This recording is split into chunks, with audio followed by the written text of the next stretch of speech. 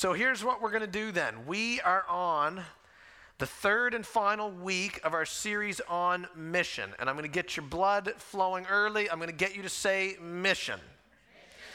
And what we've done the last couple of weeks is we've started out in the first week kind of at the high level, big picture, and we've been working our way kind of down more specific as we've gone. Now in week one, just a quick recap, we talked about how God is a missional God. That's where this idea of mission originates. God is on a mission. He's up to something in the world. He's working on something in particularly, and that is the word reconciling. Remember that word? God is reconciling all things to himself, is what his word says. And he does this through the cross of Jesus Christ that we just acknowledged and celebrated and recognized. We read and saw as well in the first week that God not only has a mission, but God has given us, Christians, his people, a mission. And it's not some totally different God's way over here and we're way over here. It says God has given us, 2 Corinthians 5, the ministry of reconciliation. So it's like hand in glove, what God is doing and what he calls us to do, it's all pursuing the same kind of thing. So that's pretty cool. And last week, we gave a little more definition to our mission, that ministry of reconciliation, and we talked about discipleship. Somebody say now, discipleship. I just love hearing you guys, so that probably won't be the last time. Now, we said last week that discipleship is all about influencing people toward wholehearted worship of Jesus Christ. That's what we said. So whether you're working with someone who's not a Christian yet and trying to lead them to the Lord, or someone who is a Christian, you're trying to strengthen them in their faith. What about your own life? All of that is discipleship, and it's all about progressively moving closer to worshiping more the love of the Lord Jesus. So that's where we're at, and today we're going to get even more specific on the how of our mission. So if you've got your Bible, grab hold of it and turn to Matthew chapter 28. Matthew 28, verse 18. And if you were paying attention last week, you might look at this and say, didn't we already read this? Yes, we did. Yes, I have the right notes. We're starting here on purpose, and we're gonna branch out from here today. So let's read it together. Jesus came to his disciples and said, "All authority in heaven and on earth has been given to me. Therefore, go and make disciples of all nations, baptizing them in the name of the Father and of the Son and of the Holy Spirit, and teaching them to obey everything I have commanded you. And surely I am with you always to the very end of the age." I actually was not planning on you guys saying that out loud. That just made my day. We're out of here. I'm gone. No, okay. Great job. So we read that last week. We talked about that last week. There's one word in this text that I want us to focus on today. See verse 19 on the left here. Therefore, what? Go. That word go is where we're starting from today. Now, Jesus has instructed us to do this. This is a command of the Lord Jesus. He says, go. And our minds might go to different places when we hear him say go. Well, is he saying go, drop everything that I'm doing, dramatic shift, dramatic change, whatever I'm doing in my life, I got to stop and, do something else and go somewhere else? Maybe. Maybe your mind goes to, I know it. He's saying go like into all the world, into foreign nations, like missionary work, right? That's what he's saying. I know it. I'm going to pass the test on this one. And that could be included here. But it's actually saying something a little more. And here's God does call some people to foreign mission fields. God does call some people to utterly, hey, you're going this way in life. I want you to stop and go a different route. He does do that. But he doesn't always call all of us to do those things. But we are all called to engage in the mission. That's a good time to say amen, just, so you know. So what do we do with that word go then? How do we make sense of that word go? Here's what I would tell you. Our Bibles, I presume you're reading an English Bible. Our Bibles are in English. True or false? English was the original language the Bible was written in. False. It was not written in English. It was written many, many, many years ago across long generations and spans of time. And it was written in other languages like Hebrew and Greek. And it's been translated into English as we've gone. Now, that word go, it's just a simple two-letter word in English. And yeah, there's, word pictures associated with that. But in its original language, housed in its original language, that word that we see as go actually kind of paints a little bit more vivid of a picture. And here's the best way I can sum it up for you is this. Are you ready? This could be like, get your pen ready. Right? It's as you go. Somebody say, as you go. And I don't know about you, when I see go and I see as you go, there can be quite a bit of overlap there for sure. They're not utterly opposite things, but there can be some divergence in there. They don't necessarily mean exactly the same thing. And as you go, I'm going to be honest with you, it's kind of a game changer as far as our mission goes.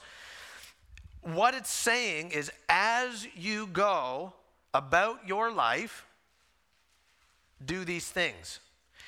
Again, God, I'm not downplaying foreign mission work. Praise the Lord for missionaries. We need missionaries. Yes. Nor am I downplaying any urgency in this. It's not as you go like, oh, that means it's not super important. I can take it easy. I'll put my feet up. And, when the wind blows the right direction, this will all come together for me. No, this is still a command. This is still an urgency and a purpose to this. But what this does, what as you go does, is that it activates every single one of us as believers to engage in discipleship wherever we are at any time, to work where we're planted. And what I would say to you this morning, because we've all come in from different kind of circumstances this week, all across the board, here's what I would say. God has you planted where you are right now for a reason. Sometimes we don't see the reason, especially if we're in a difficult season. God, where are you? God, why is all this happening? Sometimes we don't know that. Sometimes we never really know the purposes of God in these things. But what I would tell you is you are planted where you are today for a reason. And maybe in this particular season that you're in, going through this particular circumstance, living in this particular city, working at that particular job where you work, interacting with that particular group of people, maybe God is trying to do something through you. It's not always about, I got to just get out of this situation as fast as I can, run for the greener pastures. There's definitely something to be said about what are you trying to do in and through and around me in this situation? Because God, true or false, is in every situation. God is never, oh, I've lost him, he's gone, he's missing. God is always with us. So, before we move on, I want to just remind us of last week. I said that there are 2 targets of discipleship. How many of you remember that I said that? Couple of you? Well, that's kind of terrible, actually. Okay. No, I'm just making fun. 2 targets of discipleship. 2 demographics we take aim at in discipleship. One is other people. So we engage in discipleship toward others. We help others, we help influence others toward Christ or growth in Christ. That's one target. The other one is ourselves in our own lives, because discipleship happens in here as well. There are things that we can do to influence our own walk toward Christ. Now, I'm excited to tell you that in the new year, which is like shockingly soon, we are going to spend a number of weeks talking about things we can do in our own lives to help grow our faith. And that's going to be really good. I'm excited for that. But for today, we're going to focus on discipleship as it pertains to other people. You got it? Is that cool? That's what we're going to do anyway, but that's where we're going. So we're talking about other people. We're talking about discipling others as we go. Now, here's what I want you to do. It's a little vague, but start conjuring up some description of a mental picture of your life in your head. I know that's like, but start thinking of your life. Okay, what is your life like now in this season? Just go there, humor me. What sort of things do you do? What sort of activities are you involved in? Now, I want you to picture intentionally some of the people you interact with in those situations. Maybe it's family members while you're at home. Maybe it's your neighbors when you're going out to get in your car in the morning. Maybe it's your coworkers that you sit or stand next to at a 6-foot distance. Maybe it's the mail carrier that comes in at 10 o'clock every morning. Maybe it's the parents you sit next to at your kid's hockey game. How many of you know hockey rinks are places for ministry? Amen. Maybe it's people that you know at church. Maybe it's other believers that you know in some other capacity. What I would tell you about all of those things, these are opportunities to influence people to Jesus Christ. Opportunity is the key word. These are opportunities, chances for us to show and to share the love of Jesus. These are opportunities for discipleship. These are opportunities for sharing the gospel. These are opportunities for helping another believer grow in their faith. And Jesus is saying, as you go through your life, engage in discipleship with these people. Remember, you're planted where you're at for a reason. And so, again, even though it's as you go, there's purpose. I don't know about you, it's sometimes easy to just sort of breeze along through life and not be super intentional in this area. Yeah, I've got people in my life. Yeah, some of them aren't Christians. Yeah, maybe some of them I could help grow, but like tomorrow, I'll just wait for like the perfect opportunity and that'll happen someday. No, there's purpose. We're to do this now. And so I know that some of you might kind of bristle at that, and you might think, I'm not going to change how I'm acting in front of people. I'm not going to change what I'm doing. Like, I'm building a case here. Someday I'll tell them about Jesus, but not today. You can't tell me, Braden, what to do. That's too personal. If we're just being honest, I bet you somebody in here is saying that.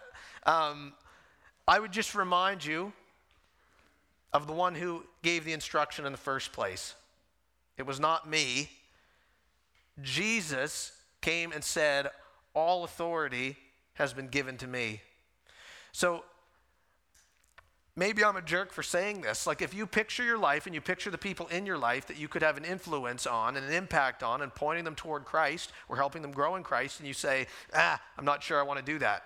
Well, really, the person that you have issue with is Jesus. So I'm not saying that to scold anybody, by the way. I'm saying that this is an opportunity for us. This is a golden chance and a gift. What a gift it is. This struck me this week.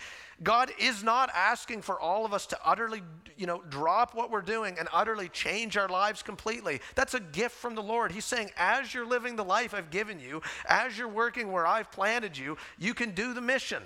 That's what he's saying. So this is a great opportunity for us. And I would again just encourage you by saying, if this freaks you out, I'm going to have to step out in faith. I'm going to have to act intentionally. I would remind you that he is with us always. We talked about that. So when you're going into the mission field, as you're going, you're not doing it by yourself. Yeah, I can understand it's a bit intimidating maybe, but God is with you. The Holy Spirit is in you. And he will never leave us. He will always encourage us and empower us to the mission. So we've got everything we need to be able to do it. Now, we still good so far? Okay, all right, we'll move on then. So we're going to get into a couple of other texts in the Bible today. I'm excited for this.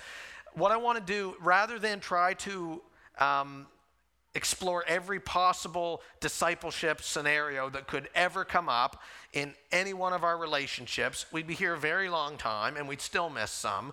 Here's what I want to do. I want to give you some principles on as you go discipleship from Scripture. Sound good? And I would hazard a guess to say some of these are going to apply to your life, to your situation right where you are. And my prayer in this, as we do this, in fact, I'm going to pray it right now, Lord, that as we get further into your word, I pray that you would speak to us. I pray that you would stir in our hearts. I pray that you would give us, Lord, names and faces of people in our lives that we can do this with.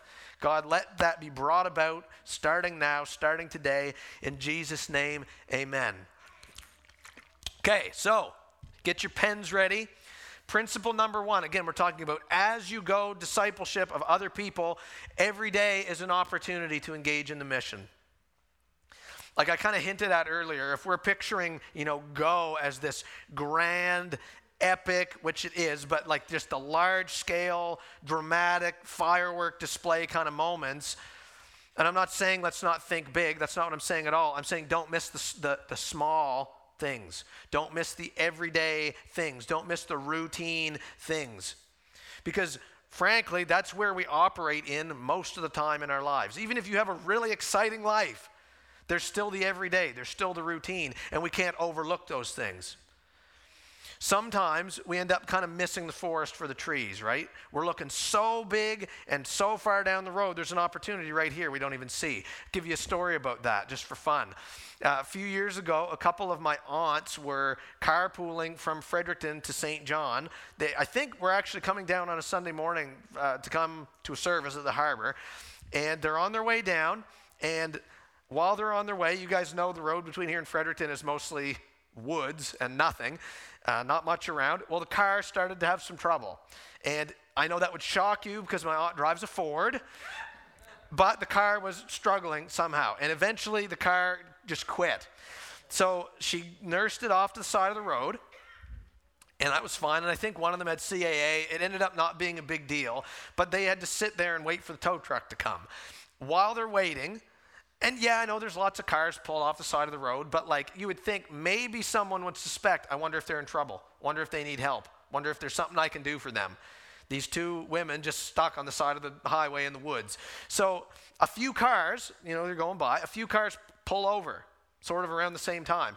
And my aunt thinks, great, my faith in humanity is restored. People are going to come help me. It's going to be awesome.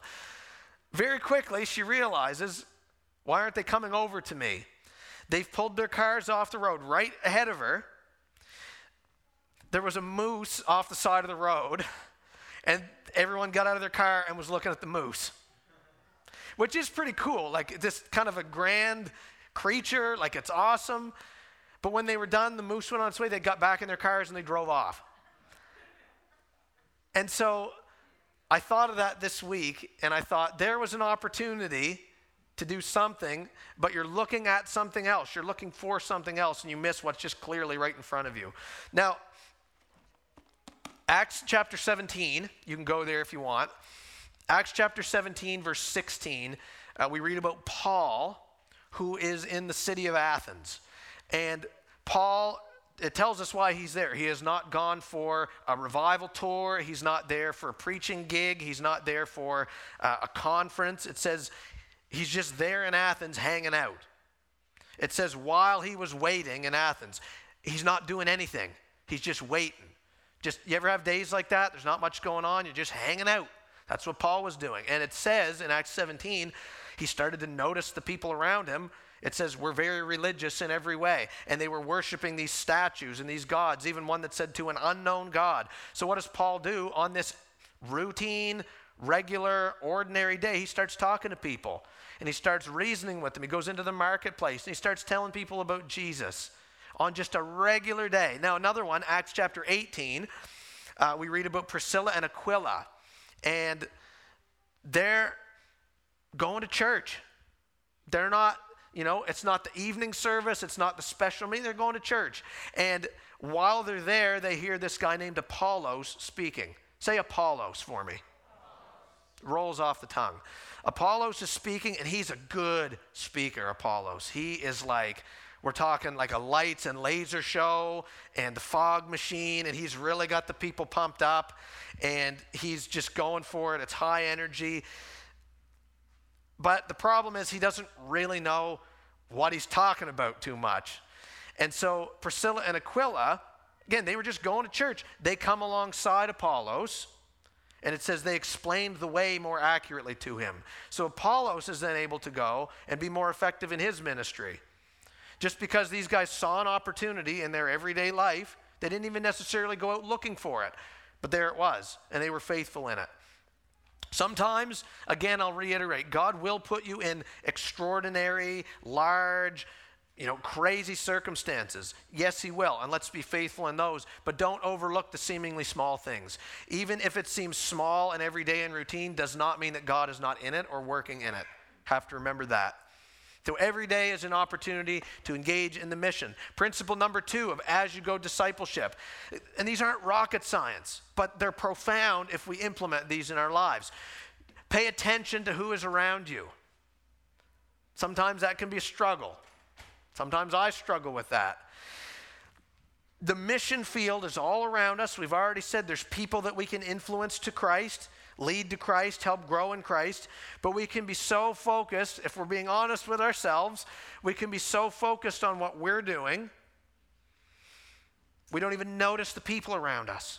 I do this, okay? This is confession time for me. Bit of a weird thing that I do, kind of a character flaw maybe. I try to seem to do everything as fast as I can do it. And so I talk fast. I drive fast, even if I'm not in a hurry. The other day, we're behind the snowplow, Lori. We're behind the snowplow, not in a hurry, not late for anything, going like 50, and like not even in a hurry, just got to get there. I walk fast. It's not a sin to walk fast, but I have this weird thing. When I walk fast, not even in a hurry, I'm just going for it. And here's what I do when I'm going for it. I do this. I'm tunnel vision. I'm like blinders on. If you're outside of this, like, I don't notice you. And people have said to me before, hey, I waved at you and you ignored me. And I say, it wasn't intentional, I'm sorry. So I was at UNB one day, a few years ago, and I'm just going for it, like not even in a hurry, and I'm doing this. And directly ahead of me, probably from me to the door away, I see this person coming, like literally walking straight toward me, and I see them waving. Even though I saw them, I'm locked in. I'm dialed in. And so we keep going, and we're probably, half the distance from me to the doorway. And I obviously annoyed her, so she stops, and she waves more aggressively. And I'm still like this. I'm not there. And finally, I'm probably from me to the front row away. And I obviously annoyed her again and maybe hurt her feelings. And she said, hey. And that was enough for me to, And she said, don't you recognize me? And it was one of Lori's friends who I'd met like several times, walking straight toward her, didn't even notice her. And it was actually really awkward. Oh, yeah, sure, I recognize you. Sorry, I was absent-minded. That happens to me. Okay, thank you for bearing with me in my confession time. Now, here's what we're going to do. Grab your Bible again. Go to Acts chapter 3. Acts chapter 3. We're going to read verses 1 to 8. Now, Peter and John were going up to the temple at the hour of prayer, the 9th hour, and a man lame from birth was being carried, whom they laid daily at the gate of the temple that is called the Beautiful Gate, to ask alms of those entering the temple. He's looking for money, looking for some help. Seeing Peter and John about to go into the temple, he asked to receive alms. And Peter directed his gaze at him, as did John, and he said, look at us. And he fixed his attention on them, expecting to receive something from them. But Peter said, I have no silver and gold, but what I do have I give to you. In the name of Jesus Christ of Nazareth, rise up and walk. And he took him by the right hand and raised him up, and immediately his feet and ankles were made strong. And leaping up, he stood and began to walk. And he entered the temple with them, walking and leaping and praising God. And that's a VBS song, which we will not sing right now, but that's Acts chapter 3, 1 to 8. So a couple things. Again, we're talking about noticing the people who are around you as you go for discipleship. Here's a couple of things. The person in this story, the guy that was healed, he was there all the time. He's just there all the time. It said they laid him daily at that gate of the temple. So who in your life seems to be there all the time? Who in your life, kind of no matter what you're doing or where you go, you seem to just see them, or they seem to crop up in your mind? Pay attention to that is what I'm saying. Another thing, Peter and John in this story were doing something that they did routinely. You read in Acts chapter 2, it says that the believers met every day in the temple for worship. So here they are, just doing their thing. They're going to the temple, just doing what they do. And they took notice of this guy. So don't be so locked in or zoned. Don't be like me. That's the moral of this one. Don't be so zoned in on what you're doing, even if it's important, even if it's what you're usually doing. Take the time to notice who is around you, because God could be speaking to you with that. Now, number 3 comes out of that one. Allow yourself to be inconvenienced. Also a struggle. Please pray for me. You can't always do this. I'm not trying to be legalistic on this one. Sometimes you're legitimately in a hurry. It's an emergency. You can't stop. I get it. But we can't be so dialed in that we simply refuse to break our routine under any circumstances. In our story in Acts 3, the guy who got healed, it said was asking for alms. He was looking for money. The guy essentially was panhandling. And I don't mean this wrong, but people who do that, like in our day, if we're being really honest, sometimes we can see people like that as an inconvenience. Why? Again, I'm not saying this is right.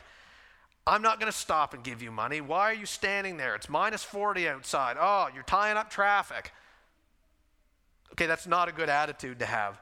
But these are people that can be so easily overlooked and rejected by society. Peter and John were doing something important. Your life is important, right? They stopped, they allowed themselves to be inconvenienced, and they addressed this guy.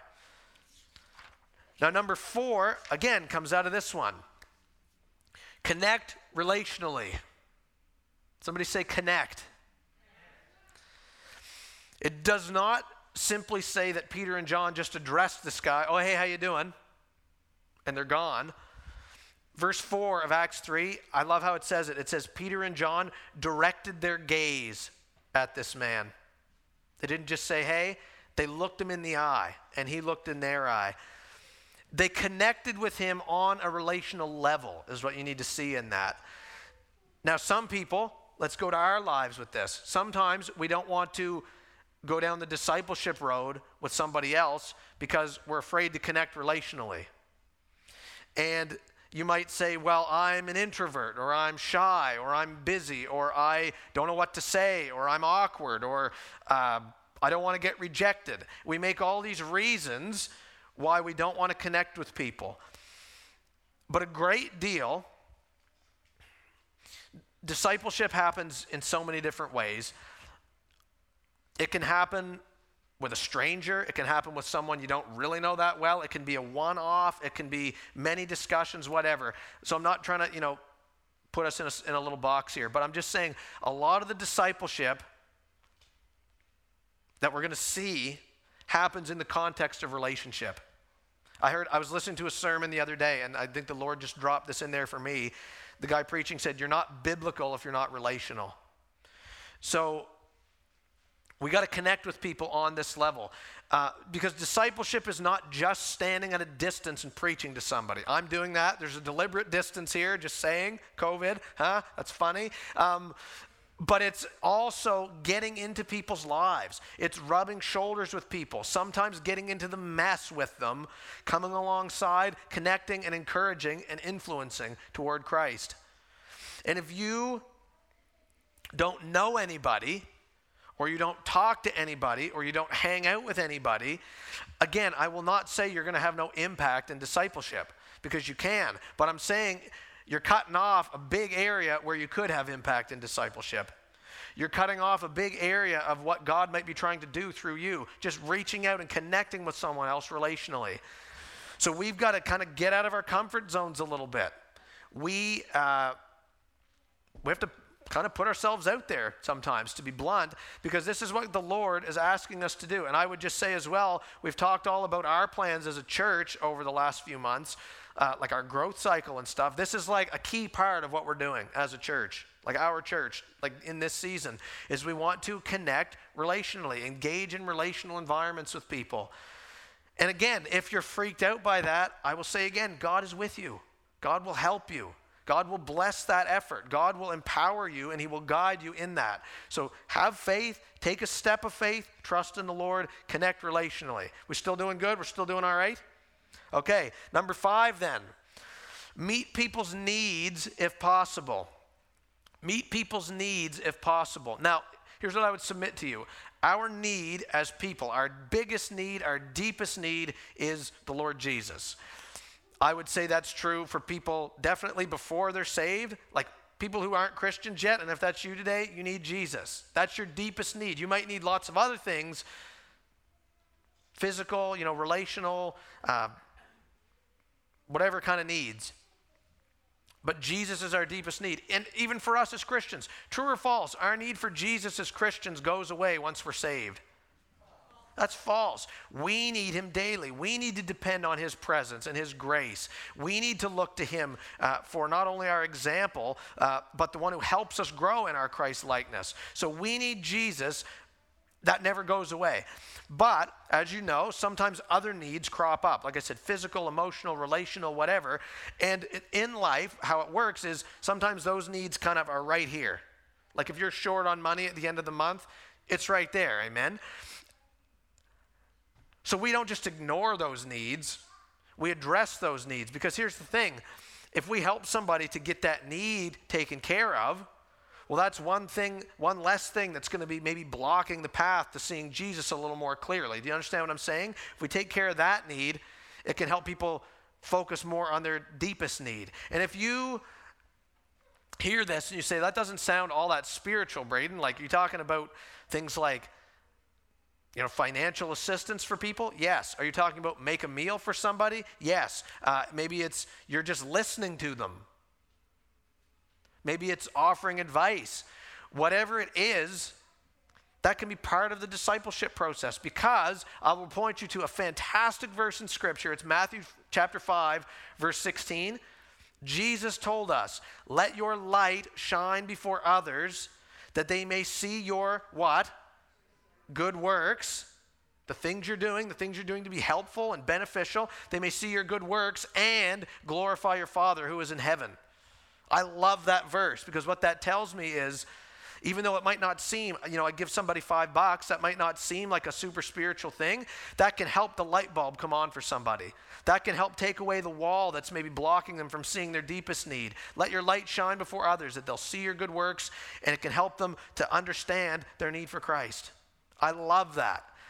So, we're meeting needs if possible. Number 6, again, not rocket science. It's simple but profound. Listen to what God is saying. Listen. We're not always good at listening. I say looking in the mirror. Turn to Acts chapter 8 now. Acts chapter 8, verse 26. This is the story of Philip and the Ethiopian eunuch. You guys know this one. I'm going to kind of skip through it a little bit quick here. An angel of the Lord said to Philip, rise and go toward the south to the road that goes down from Jerusalem to Gaza. This is a desert place. And he rose and went. And there was an Ethiopian, a eunuch, a court official of Candace, queen of the Ethiopians. So he's going, he sees this person in a chariot that's cruising along. Philip is told by the Lord to go over to the chariot, get in the chariot. The guy's in there reading scripture, and Philip comes alongside and he starts to ask him some questions. The eunuch said to Philip, about the verse he was reading, about whom, I ask you, does the prophet say this? About him or about someone else? Then Philip opened his mouth, verse 35, and beginning with this scripture that the guy was already reading, he told him the good news about Jesus. And as they were going along the road, they came to water. And the eunuch said, see, here is water. What prevents me from being baptized? And he commanded the chariot to stop, and they both went down into the water, Philip and the eunuch, and he baptized him. I love that account. I think that's a great inclusion in the book of Acts. I love it. Now, again, we're talking about listen to what God is saying. So the beginning of that text in verse 26 says, an angel of the Lord said to Philip. And when you see an angel of the Lord in Scripture, angels oftentimes, one of the main roles they serve to do is to be messengers from the Lord. So God has something he wants to say to this person, and he delivers it via the mail carrier, the angel, right? And even though it's an angel speaking, you need to understand that's God speaking. It's God's, word coming to that person via the angel. So God has spoken here. True or false? God speaks to us in our lives. That's true. And you might not hear from an angel. Maybe you will. That'd be pretty cool. Actually, it's usually terrifying, it seems like, when you read Scripture. But anyway, but think of all the other ways you can hear from the Lord, people. Through his word, through prayer, God speaks to us. Through wise counsel, God can speak to us. Through, you guys know, the still small voice that crops up, God speaking. Maybe it's through opportunities that suddenly, mysteriously arise and you just can't, look past. They're just right there. God speaks to us, his people, and we need to be listening. Because inevitably, some of the things God is going to say when he's speaking to us, somewhere along the line, he's going to tell us to go to somebody. He's going to tell us to help somebody, to influence that person toward Christ for discipleship. So we need to be listening. And that's a lifetime of growing in our listening to God. But I just have to hit on that today. It's important that we're paying attention. We're listening to his voice. Listen to what God is saying. Number 7, and I think this is going to be pertaining to somebody today. Don't be hindered by your circumstances. It says, the angel told Philip, go south from the road from Jerusalem to Gaza. That's a real place in the world. And it says this is a desert place. Interesting that they included that, I think. And like I said, that road or that area is a real place in the world. And it is a desert place. There's not much there. And you guys know about geographical desert places, right? These are places where there's not much going on. There's not much growth. There's not much happening. There's not much life there. Everything kind of looks the same. Like you can't necessarily, you look all around and it maybe is just sand for miles. It's uncomfortable in the desert. Like it's hot, and the sun's beating down relentlessly. It's a place where water isn't really flowing. That's a desert place. And what I want you to see here is that Philip is still used by God in that place. He didn't say, wait till you get to Gaza and then I'll do something. God uses Philip while in the desert. Philip is able to lead this person to Christ from the desert. Now, you know where I'm going. In our lives, sometimes we end up in a desert place. Not geographically, around here, not so much of that. But you guys know exactly what I'm talking about a desert place. It's a place where it doesn't seem like there's much going on. There's not much vitality or life in your life. It's a place where there's not much growth happening. You just seem to kind of be stuck. You guys ever been stuck before? It's a place where it's uncomfortable. It's not a real pleasant place to be, and you want to just kind of get out of that and move on somewhere else. It's a place where you don't really, like everything just looks unfamiliar. You can't make heads or tails of anything. What do I even do? Where do I even go from here? It's a place where the waters of blessing and God's provisions seemingly are not really flowing by you. You guys know exactly what I mean. Maybe somebody's in a desert place here today. And we get in those for different reasons. Maybe it's our circumstances put us there, or a loss, or grieving, or just suffering or pain, or struggling or doubting or questioning, whatever it is. Listen to me. I love you. I say this out of love. Don't let that excuse you from the mission. Our enemy knows when we're in a desert place. He knows when we're in a struggle. And he tries to capitalize on that and say, you should just, be on the sideline for a while. You can't do anything while you're like this. You're just, you can't do anything useful for God. Just don't even try. Just, park it over here. That clearly isn't the case. God can use you from the desert place that you're in. God can do something in your life in this season of seemingly being in the wilderness. And your situation might be terrible. Honestly, guys, acknowledge that. You don't have to pretend like it isn't. You could be a victim of something. And I'm not trying to downplay that. I'm just saying God can still use you, and God wants to use you in that desert place. Maybe part of the reason that you're in that desert place is to find someone else who's in a desert. If you weren't in the desert, you wouldn't even go looking for them. Maybe God's trying to line you up with that person. Maybe they're in a different desert than you, or the very same desert. But God can use you in that situation. Are you picking up what I'm laying down here? Okay. Number 8 then, God might send you to someone different than you. And different than you. I don't mean to over-politicize that word different, like, oh, they're different. They should be looked down on. They're less than. No. Not different like that. I just simply to acknowledge we're not all the same. We have different circumstances and different backgrounds and different personalities and different annoying quirks. Not you guys, but other people. In this account in Acts 8, Philip gets linked up with this Ethiopian eunuch. Now, Ethiopia is a country today. This isn't the same region it's talking about there. And in that day, Ethiopia was a region in northern Africa. At any rate, it was a different culture, different values, different place geographically than where Philip was coming from. This guy probably didn't look like Philip. He probably didn't talk like Philip.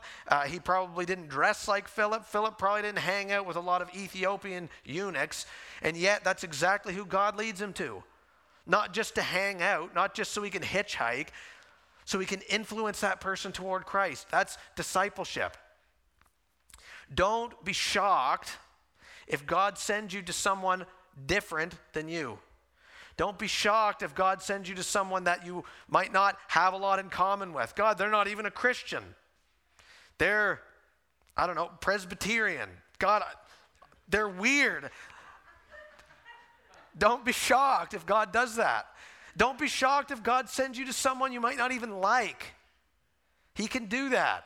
And listen, when God speaks, when God sends, that's the end of the story. We don't need to make distinctions. Well, I'm this and they're that. No, go and be faithful in that sending.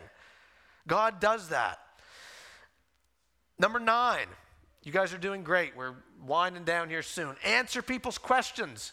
Not rocket science. Answer people's questions. The eunuch in Acts 8 had questions. He said, can you help me understand the scriptures? He said, who is this scripture talking about? He said, what prevents me from being baptized? And Philip answered him.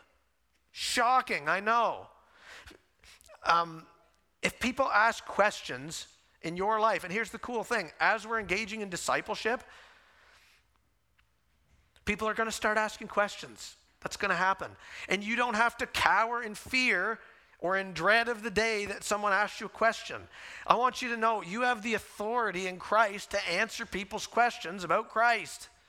And you might say, well, I don't know very much. I'm new. I don't know. I don't know the Bible very well. You at least know something. Can I just encourage you with that? Even if, watch my hands, you don't know anything, I guarantee you know something. You know the fact that you were once dead in your sins and apart from God, and you were saved by Jesus Christ, and now you belong to him. You at least know that, and you can tell them that. Now, I'm not saying you should answer questions that you legitimately have no idea what the answer is. Let's not be unwise in that. But listen, you know what a great answer is in that situation? I don't know, but I'll look into it for you. That's a fantastic answer. So if people ask questions, let's answer them, because that is part of this whole thing. That's part of the thing when we're discipling other people, whether they're Christians or not. We are authorized to do this. Now, the last one, I saved my favorite one for last. Number 10, unashamedly point to Jesus. I don't mean necessarily you'd lead off with this one. Maybe you would if the situation arises, but you might keep it for like a little bit into the conversation. In Acts 3, about Peter and John and the guy outside the temple, they were doing all these other things, okay? They had their eyes open to opportunities. They were paying attention to those who were around them. They allowed themselves to be inconvenienced. They connected with the guy relationally. They met his need, but they were sure to bring Jesus into the conversation. You can't miss that. Acts 8, the one we just read there, Philip is doing his thing. He's hanging out with the eunuch. He's answering questions, the whole thing. And he absolutely jumps on bringing Jesus into that conversation. I love how it says in Acts 8:35, it says, Philip opened his mouth and told him the good news about Jesus. How do we complicate that? You know what I'm saying? Sometimes we're reluctant to open our mouth and to speak the name of Jesus and to tell people the good news of Jesus. And I said last week, and I will say again, we got to get over that, my friends. We got to get over it in a hurry. You say, well, I don't want to preach at people. I don't want to be that religious weirdo. I don't want to cram it down their throats. I don't want to draw attention to myself. Listen to me. We are not to be ashamed of who he is. We are not to be ashamed of what he has done. We are not to be ashamed of our Lord and Savior. We are not to be ashamed of the gospel. And again, this isn't just with non-Christians. With other believers, I've noticed, sometimes there's opportunities. And it's not just some religious thing about, I say the name Jesus and there, check. No, but sometimes we're reluctant to bring Jesus into it even when we're talking with each other. And I don't get it. I'm not saying I've done it perfectly every time, but look, When you come into a situation where you can encourage another believer, let's talk about Jesus. Let's look to Jesus. Let's praise Jesus. You know what I'm saying? Like, the mission is all about him anyway. We've already talked about that. It's not just about us doing this or that or whatever. Like, it's about people coming to and growing in Christ, including you. So let's talk about him. Let's make much of a deal about him. Let's be a people who are not ashamed or embarrassed to bring Jesus into the conversation, even with each other. That's what I'm saying. You guys good? All right, the band is coming up. We're going to wrap up here then. And I hope, as we wind this series down, I hope that this has been encouraging for you. Even if this has all been refresher for you, I hope that you're encouraged. Because you have an opportunity, you do, and I do. You have an opportunity to engage in the mission that God has given you as you go about your daily life. Here's what I want to tell you today. Listen to this. Listen to this. You can do this. What did I say? You can do this. I want you to turn to someone you're sitting by right now and say, you can do this.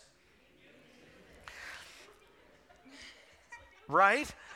So listen, yes, we need to grow in this. I'm not saying we're going to nail it out of the park every swing, but you can do this. We can do this. God has given us everything we need to engage in the mission. And now that we wrap this year up and start into a new year and seek the Lord's plans and the Lord's heart, let's do this. Okay? Let's do this. Let's take a step of faith and ask the Lord to strengthen us in this area. Let's take a leap of faith and go to the people God is sending us to. Let's speak the name of Jesus. Let's point people to Jesus. Let's encourage people in Jesus. Like I said, we're going to learn in the new year about how we can do that in our own lives. But let's not forget about our mission. Let's not forget about discipleship of others. Will we be a people who will humble ourselves and come under the word and the authority of the Lord today? Will you do this? It's not about what the person beside you is doing. Are you going to do this? Because ultimately, we want to see, and I want you to get on your feet right now, please, and thank you. Let's get on our feet because we want to see Jesus lifted high. We want to see Jesus high and exalted. We want to see people come to faith in Jesus Christ. We want to see people's lives and legacies be changed in Jesus Christ. We want to see believers in Jesus growing in their Christ likeness for Jesus' glory. We want to see addictions broken in Jesus. We want to see hope restored and renewed in Jesus. We want to see his kingdom come and his will be done. And he's given us a role to play in that. So we better do it. We better do it. Are you guys in? Are you with me here? Okay. Yes, Lord. Yes.